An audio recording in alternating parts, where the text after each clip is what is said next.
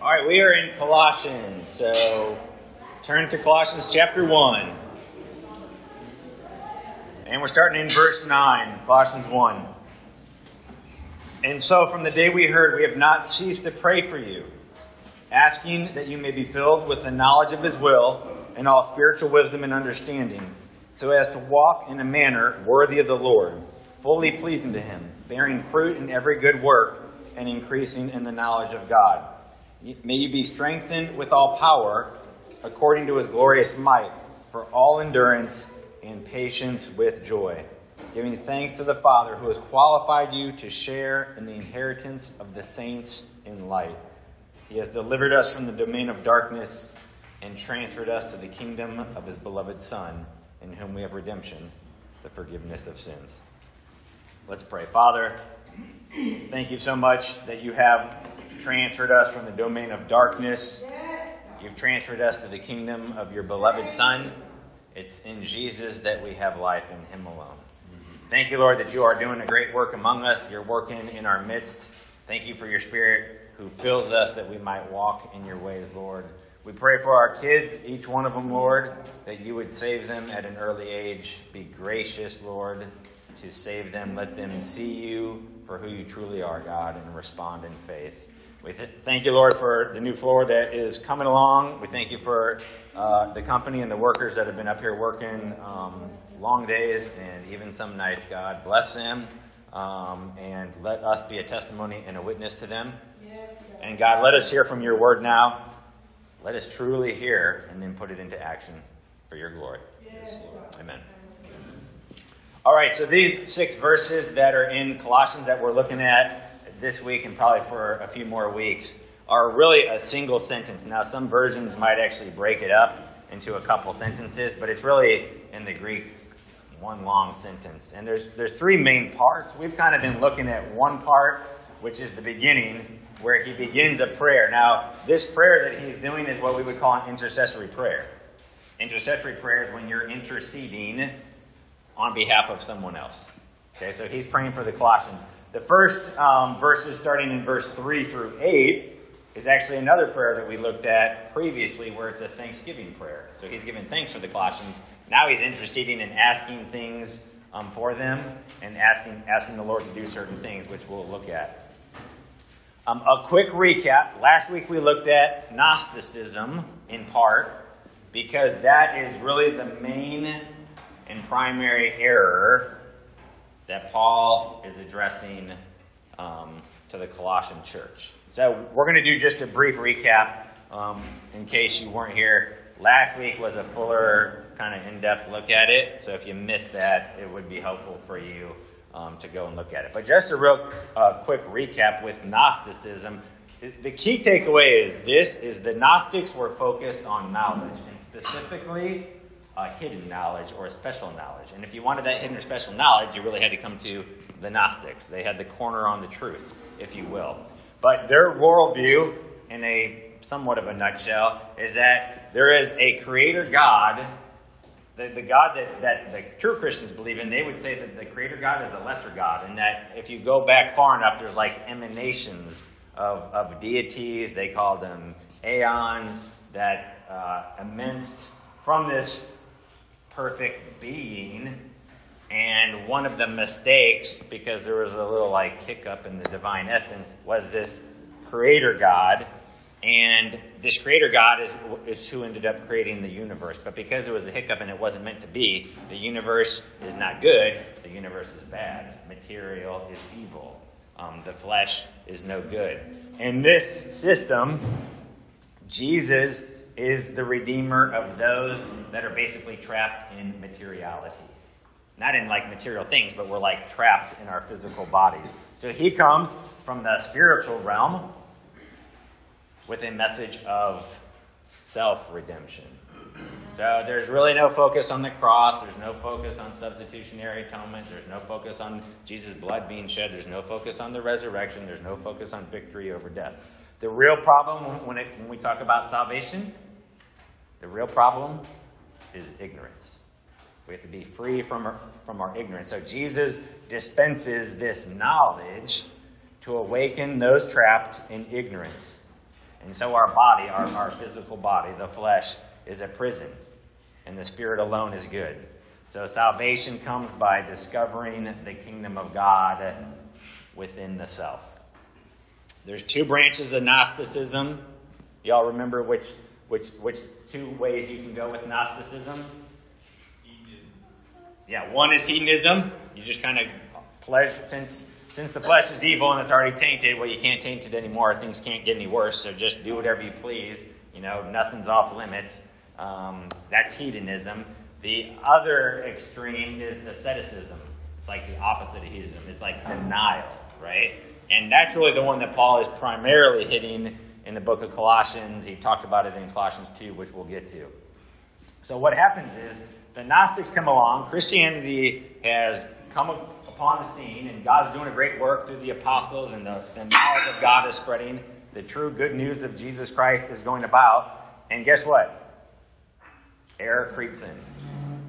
Error will always try to creep in. In part because of our own flesh, and we want to do our own things, in part because of the devil, and he wants to do his own thing and distort the gospel. So the Gnostics come along. They have this focus on knowledge, but again, it's not just any knowledge.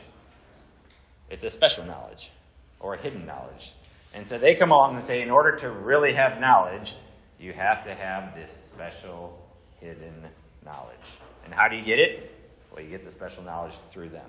So there's this contrast that Paul is looking at here, and we'll pick it up in Colossians in verse 9. When he's talking about being filled with the knowledge of his will, he actually uses a slightly different word in the Greek. The normal word would be gnosis. That's where we get the word Gnostic. It just means knowledge.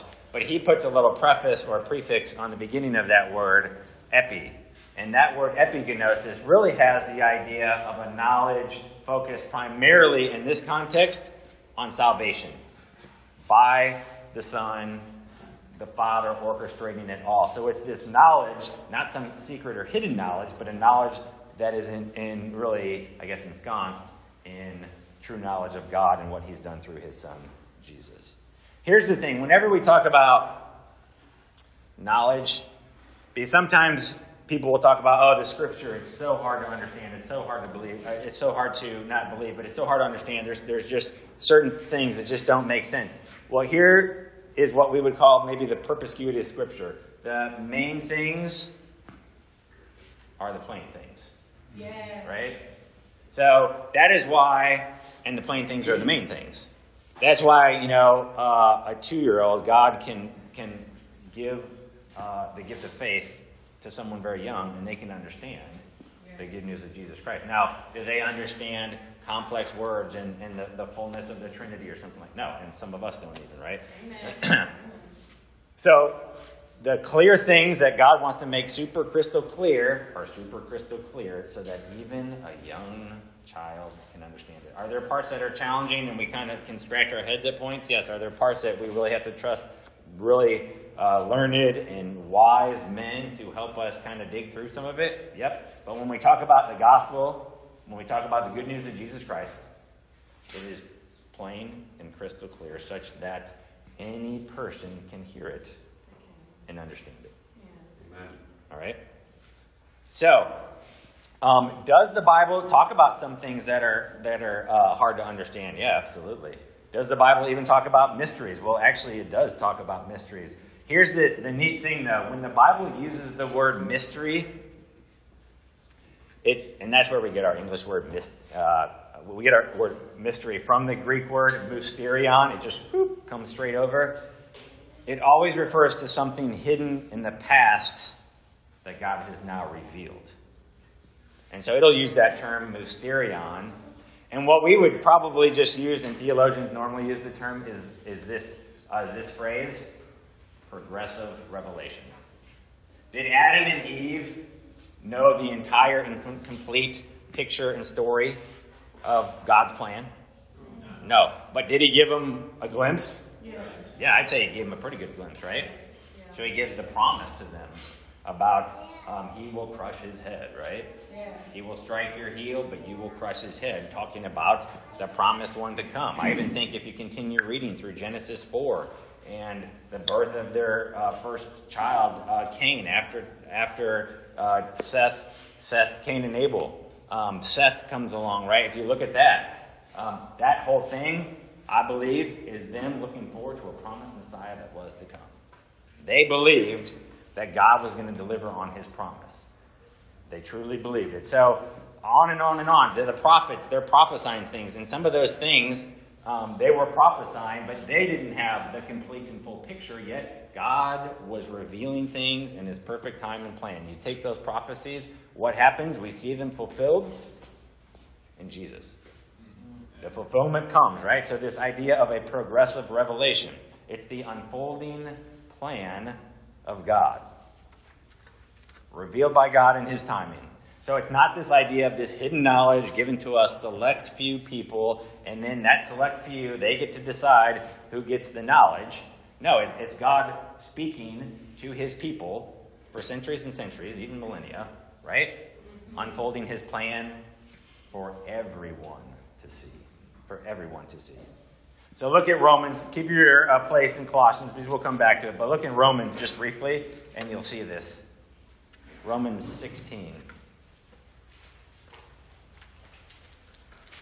All right, Romans 16, verse 25.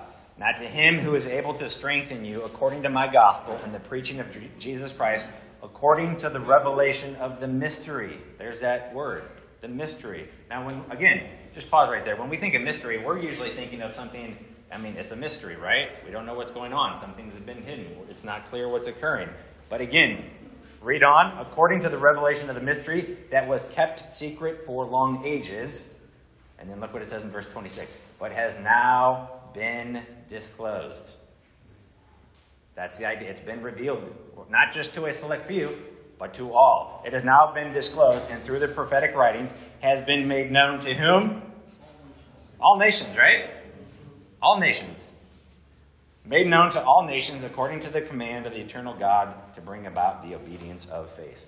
So God reveals the mystery. He reveals it. Why? So that all nations could come to the obedience of faith. All nations would have the opportunity to hear the gospel and respond in faith. So go back to Colossians.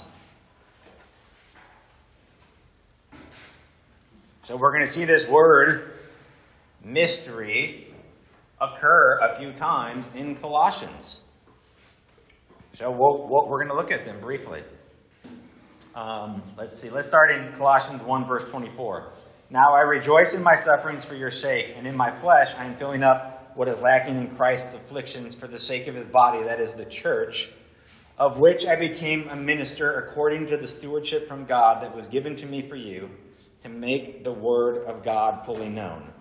The mystery hidden for ages and generations, but now revealed to his saints. Who's it revealed to? The saints, right? Right? So that all the saints, they get to know. Revealed to his saints. To them, God chose to make known how great among the Gentiles are the riches of the glory of this mystery, which is Christ in you, the hope of glory. So, what's the mystery? It's Christ, that he came, right? That all along God was working this plan, and we can see it all the way back from Genesis. We can see it perfectly, crystal clear now. But all the way we can trace that story, right? So we're going, in our life groups, we're going through the book Biblical Theology. What's the idea? Is that that God has a plan from the very beginning. So when we're reading individual stories and individual verses, we have to put that in the context of the big plan, right? That God was doing a work from the very beginning to redeem a people for his own.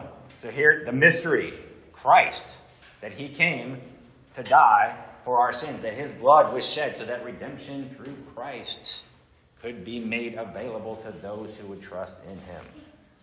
It goes on. Look at Colossians 2, starting in verse 1. For I want you to know how great a struggle I have for you and for those at Laodicea, and for all who have not seen me face to face, that their hearts may be encouraged, being knit together in love, to reach all the riches of full assurance of understanding and the knowledge of God's mystery, which is Christ. Okay? The revealed. So whenever you see that word mystery, it's really the idea of the hidden thing revealed. Christ. Here he is. Turn over to Colossians 4. We'll see something similar. He starts in verse 2. Continue steadfastly in prayer, being watchful in it with thanksgiving. At the same time, pray also for us that God may open to us a door for the word to declare the mystery of Christ, on account of which I'm in prison. So he's asking for prayer, what? To declare the mystery of Christ. I mean, again, what's the mystery of Christ? Well, it's been revealed to the saints we just read, right? And that message is supposed to go to whom? All the nations, right? Yeah. So what is he praying? Really, what's he asking for prayer for? That he would be able to spread the message of the gospel, the good news of Jesus Christ. Right? Yeah. He wants that to go forth.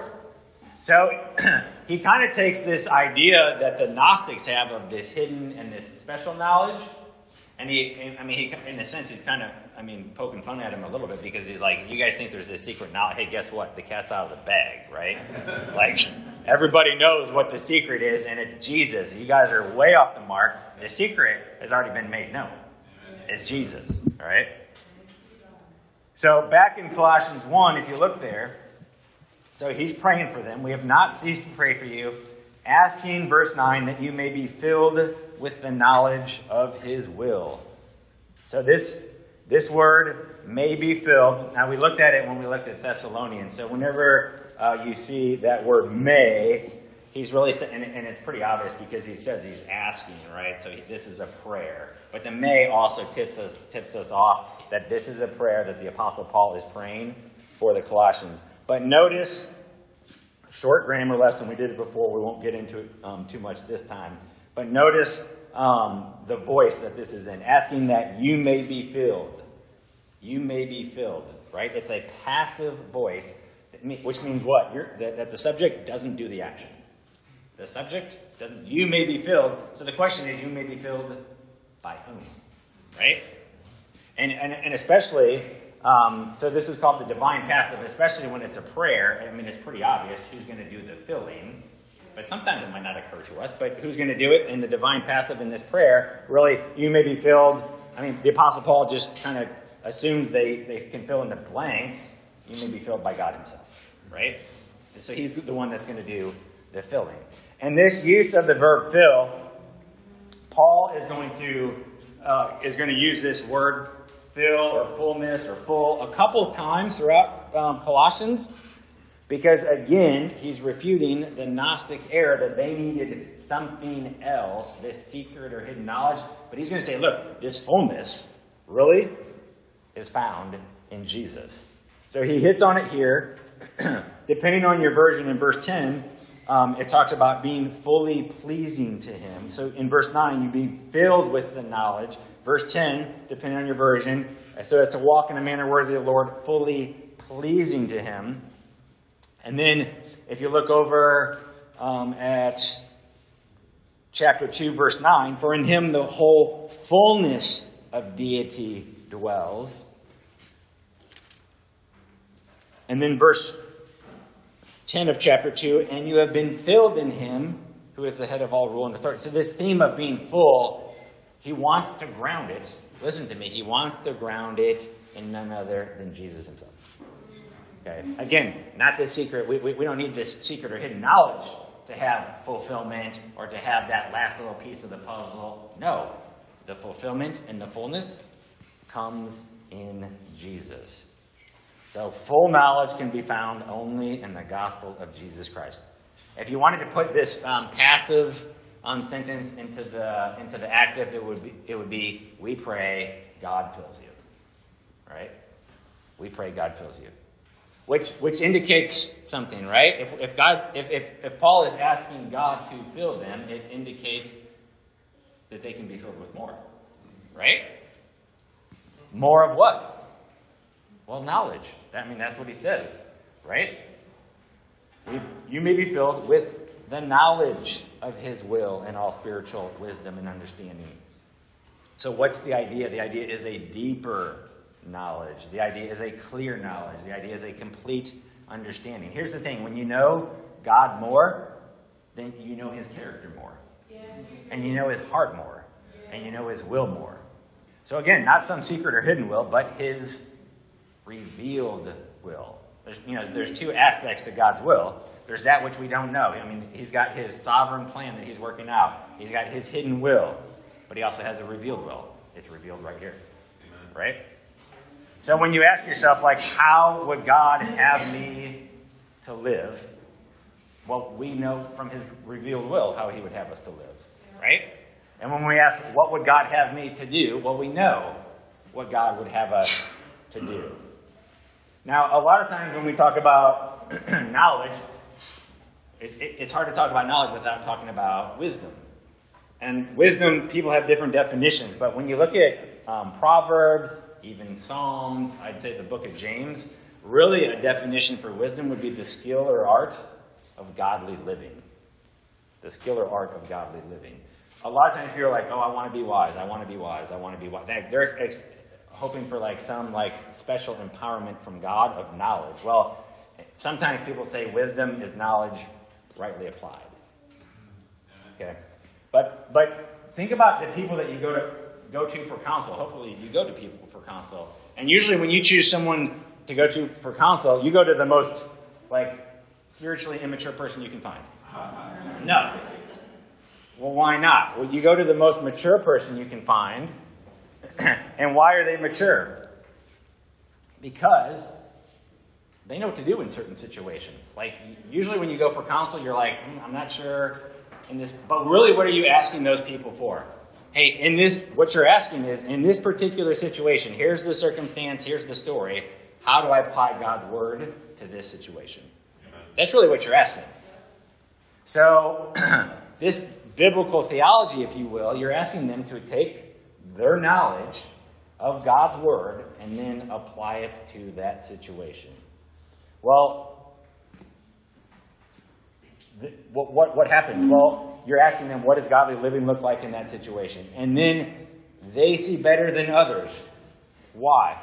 Because of the knowledge, and they've been filled with knowledge. And then they're walking it out. Okay? They're walking it out in a Christ-like manner in that particular situation. So if you want to be wise, guess what? Continue to be filled with the knowledge of God. Continue to be filled, and then walk it out. Walk it out. Know the word. This is why, again, this whole concept of a biblical theology. There's systematic theology, historical theology, practical theology. But this idea of biblical theology, how is God working? What is the big story? We need to know the word if we want to apply it in particular situations. We have to really know it. So, yes, when Paul's talking about a knowledge here, and we're going to get into it a little bit later, we have the knowledge of Christ talking about those issues pertaining to salvation, right? But here he's saying we want to be full of truth, full of knowledge. We want to be full of truth. Well, guess what? Then we want to be full of Christ. We want to be full of life. Well, guess what? Be full of Christ. We want to be fulfilled. But what do we end up doing? We want all these things about Jesus, but then when it comes to fulfillment, sometimes if we're not careful, we change our definition and we start filling it with worldly things. But we need to be fulfilled by what God offers to us through his son Jesus. Yes, we do. The fullness of Christ. So that's why we see this fullness motif throughout the letter. Okay? The Gnostics are saying you need more. You're missing something. No, this is God's work that he is doing. And here the point is, this full knowledge, this robust doctrinal understanding enables one to realize God's will in daily conduct.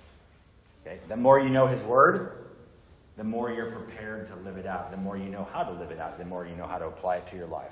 So let God fill you up. It's kind of here's the thing, when you're at a restaurant and the waiter comes along to fill up your drink, right?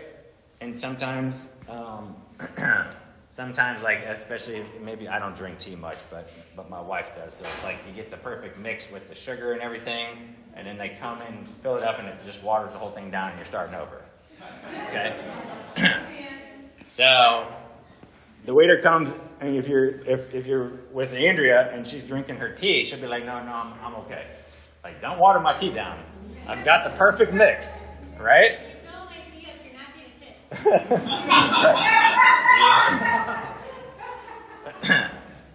So but that's us. Like God comes along and he's offering to fill us up, right? Can we refuse?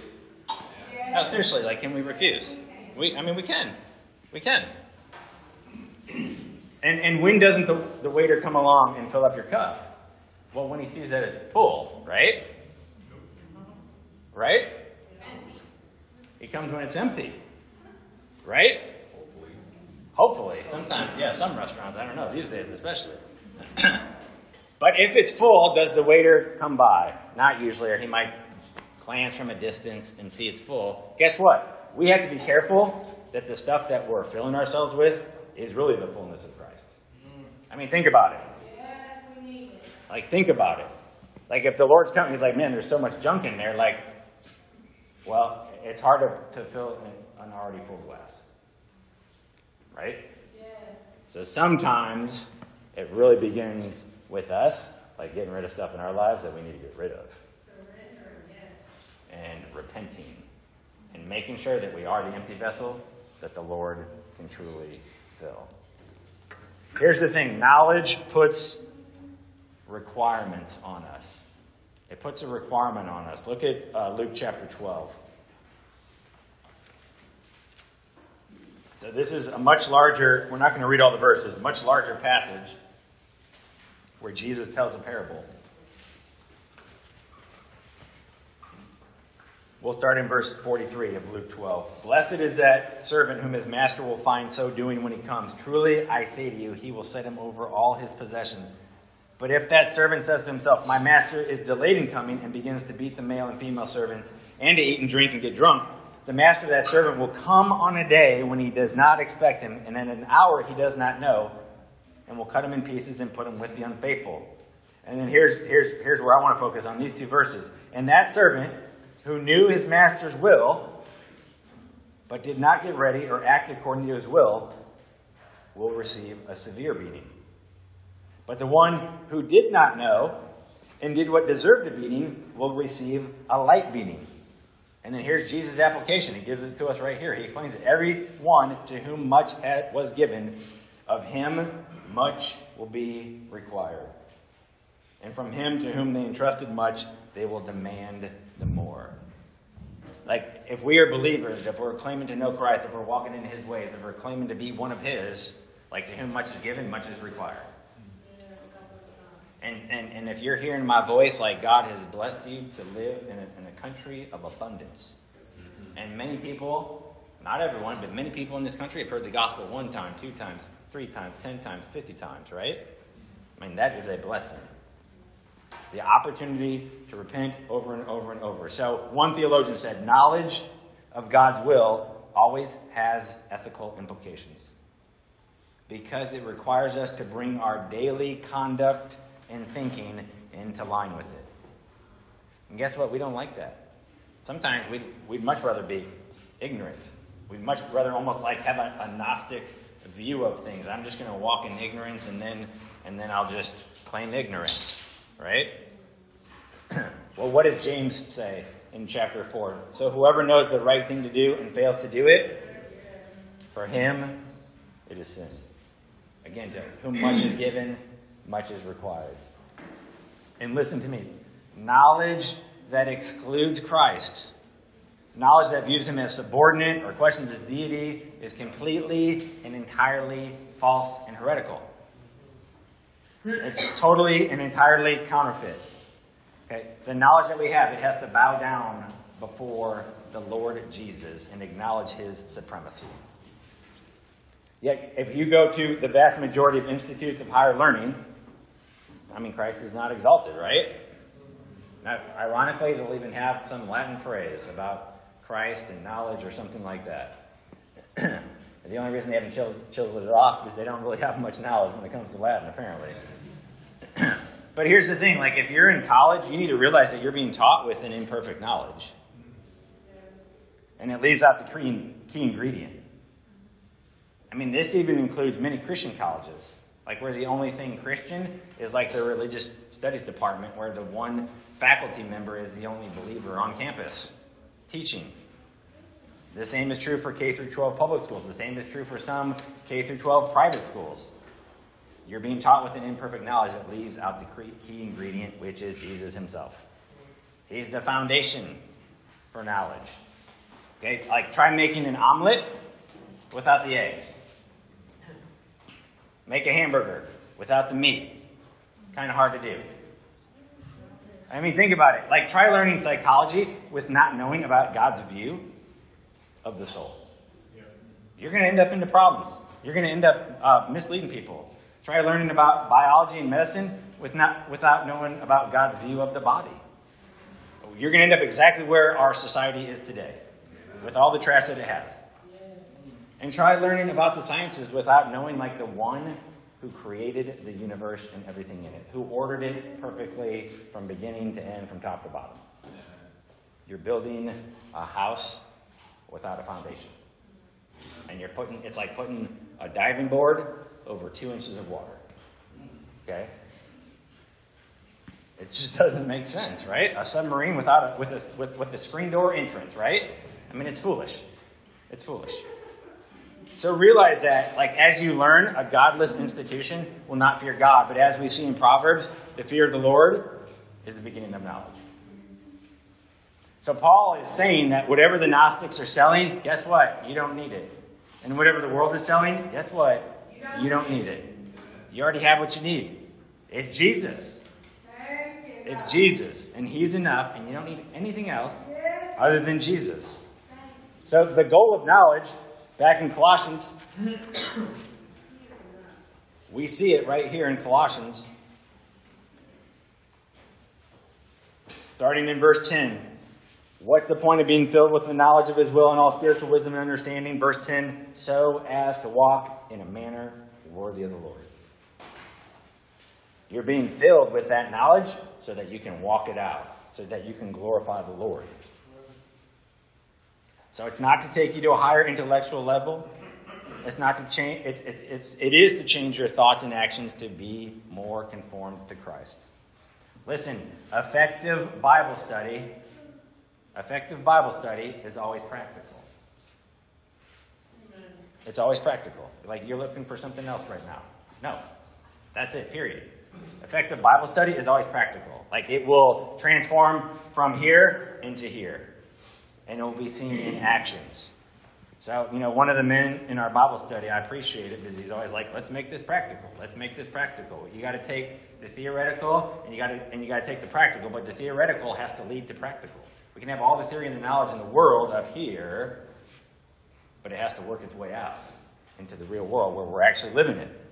So what's the goal of being filled with knowledge? It's not given to us to puff us up. I mean, there are great works outside the Bible of gifted men writing down what they see in the scriptures. I mean, just amazing stuff out there. Amazing stuff. But God gifted those men. Why? I mean, to benefit us, to bless us, not to just give us some spiritual knowledge, not to puff us up, to inflate our ego, to swell our pride. I mean, but that's what happens sometimes, right? I mean, right? Yes. I mean, so we go to college and we feel enlightened. We get our associate's degree and we feel like, oh, maybe we're a step above everyone. We get our bachelor's and we really have it figured out. I mean, if you think that, you definitely don't have it figured out. So the goal of being filled with knowledge is what we just read in verse 10, so as to walk in a manner worthy of the Lord. I mean, as we're learning, if you're in school, as you're learning, like, the goal ultimately is to glorify the Lord. The goal ultimately is to live a life pleasing to Him. Okay? Some of your classes might not help you that much accomplish that. So get the kernels of truth you can out of those. If you're a teacher, you should aim to make sure that that's what occurs in your classes. Right? That you're equipping people with not just like a head knowledge, but a heart knowledge. You're helping them see this universe and this world through the Creator's eyes. Listen, knowledge is good. And when he's talking about knowledge here, and this could, if you're not careful and you just listen to my last 2 weeks, when Paul's talking about, and he actually talks about it quite a bit through the New Testament, this knowledge is the idea of the gospel. Okay? Like, you not only just have this head knowledge, but it's the knowledge that he would say applies to people that are already saved. Like, you already know Jesus. You've already come to a place of saving faith, so you have that knowledge. Don't walk away and think, because if it was only about knowledge, then we'd simply just have to, like, how much do you know? Let's pass the test, right? Let's just hand out the papers, and if you have the proper knowledge, then you get into heaven. And if you, again, we're kind of back to Gnosticism if you take that route. It's back to the knowledge. No, we need something else. You have to have the faith. That's like the groundwork, right? But faith does include knowing. True? Like, you have to know certain facts, but guess what? Then the faith is where it turns into a trust. You are believing those things. You're trusting Jesus as your Savior. It's not just an intellectual, there was this guy 2,000 years ago who lived, he was a nice guy, and he said some wise things, and then they crucified him. It's not just knowing facts. It's more than that. It's not just intellectual. It's not just knowledge for knowledge's sake. It's when that knowledge transforms you. What God has done for you in Jesus, turns your world upside down. It was like I said last week, the Wizard of Oz, when it goes from the black and white to the color. Everything looks completely different. And those that got saved later in life, you know what I'm talking about. It was like you had a horrible prescription, all right? And you finally put on the right prescription and you could see things clearly for the first time ever. It's beautiful. Very, very beautiful. Here's what Calvin wrote. John Calvin, by the way. Not that cartoon strip. Calvin wrote, "Faith rests not on ignorance, but on knowledge. And this is indeed knowledge not only of God, but of the divine will." So here's the thing. We want to know and know more and know more and know more, not just for knowledge's sake. The thirst for knowledge and seeking after it, it can become a substitute, if we're not careful, of seeking after God. We can desire the degrees, or we can desire to say, I read X number of books this year, or I know the Greek language. So, all those things can easily become substitutes for knowing God himself. That is the danger. Again, there's Gnostic traps everywhere. Some of the most learned men in this word that I know from years past aren't even saved. They literally went to Harvard and got a PhD in the Bible, and they don't even believe it. But they definitely know it, or claim to, or seem to.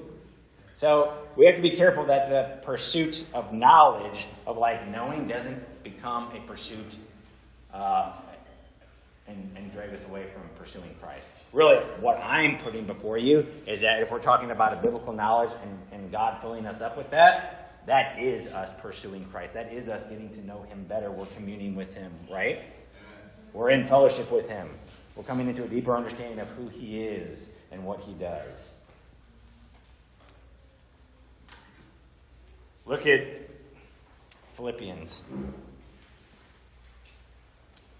And we'll probably close with this.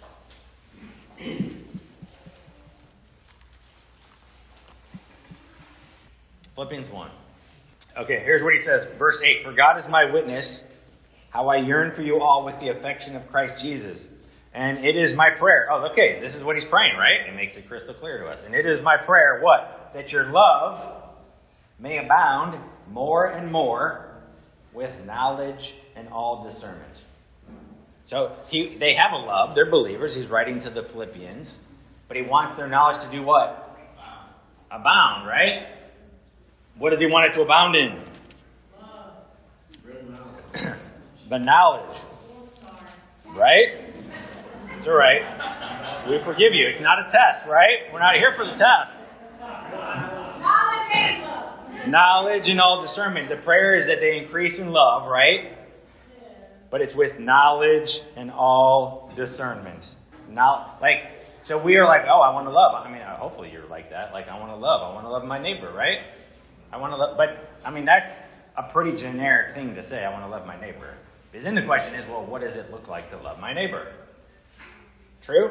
Yeah. Well, guess what? I mean, the world definitely has a definition of what it looks like to love your neighbor, and that's like, don't talk about anything controversial, and don't talk about religion and politics. Some families even have that, like, as a rule, like with their extended family members. But here's the thing, like, what does biblical love look like? Right? Because that's what he's praying. I want the love to abound. So even the love that we have, our love can increase. All right? And I know some of you all, so it definitely can increase. Trust me. Let me just tell you. But seriously, like, I mean, that's what Paul's praying for them. Like, we can pray. You're always, like, you're safe praying prayers in the New Testament for other people. So you can pray that for your spouse, for your children, for your church, for your pastor, that their love would abound more and more. But what is his point? Like, knowledge and all discernment. What's the knowledge? It's that stuff that Christ is filling us up with, right? The knowledge of his will. What's the discernment? Knowing how to walk it out. So, your neighbor comes across the street and starts talking to you about his transgendered kid. Guess what? You're going to need some wisdom in how to work that out and how to walk it out and how to love your neighbor, right? And you can think of ways where you could totally, mess up that entire situation, right? And ways where you could walk it out applying the knowledge of God that he's given us. Walking in the wisdom. So again, if you're an unbeliever here, or if you're not sure, like, don't misunderstand me and be like, well, Pastor Mike said I have to get knowledge to get saved. Well, you do have to get knowledge. But it's the knowledge of what Christ has done for you on the cross 2,000 years ago. Laying down his life, shedding his blood, so that you would have the opportunity to repent. You'd have the opportunity to come back to the Father and be reconciled with him. You have a broken relationship with God, and guess what? The Bible says you're his enemy. You're his enemy. If you're not a believer, the Bible says you're his enemy. I'm not saying that. Well, I am saying that. But I'm saying that because the Bible says that. You're his enemy. And guess what? He has terms of peace, and it's completely surrender to him. Okay? You can't change the terms or write up a different contract. It's come to him, right? Surrender completely. Bow down and worship him. Acknowledge that what he has done for you through his Son is exactly what you need. That is life. That is life. So the basic foundational knowledge, like when we talk about this idea of what God has done, right? Like when he's talking to believers, it's this knowledge that we have right here in the scriptures available to us. Knowing he's the Savior. Knowing the Father. Think about that. It still blows my mind. It still blows my mind, honestly, that the creator of this universe wants to know me. Yeah. Now, he already knows. I mean, he's all-knowing. Okay, I get that. But, and he wants me to know him. Yeah. It still blows my mind that he would come down, send his Son, so that my relationship, I could have a relationship with him. Yeah. I could actually have a relationship with the creator of this universe. That's like, it blows my mind. It's a beautiful thing. It is a beautiful thing. A pure, beautiful picture of love. God has done an amazing work for us through his Son, Jesus. If you don't know him, I encourage you today. You have everything I said. You've got the knowledge. If you want it, it's right before you to take it. You have to trust in Jesus. All the knowledge in the world won't get you saved. Trusting in Christ gives you salvation just like that. So let today be the day. If you're a believer, this should be your prayer for 2023. Fill me more, Lord. Yeah. Fill me more. And then the question is, and we'll look at it in the coming weeks, but then the question is, okay, we can't just pray things and then not put ourselves in a place for that prayer to, for God to answer that prayer. We're fill me, and then we go home and watch trash. That's really not going to work. Fill me, but I haven't read your word in 6 months, okay? That's not going to work. So we're praying for the Lord to fill us. We're praying for the Lord to fill other people. Well, guess what? He's given us some pretty clear answers here just in Colossians alone on how to do that, all right?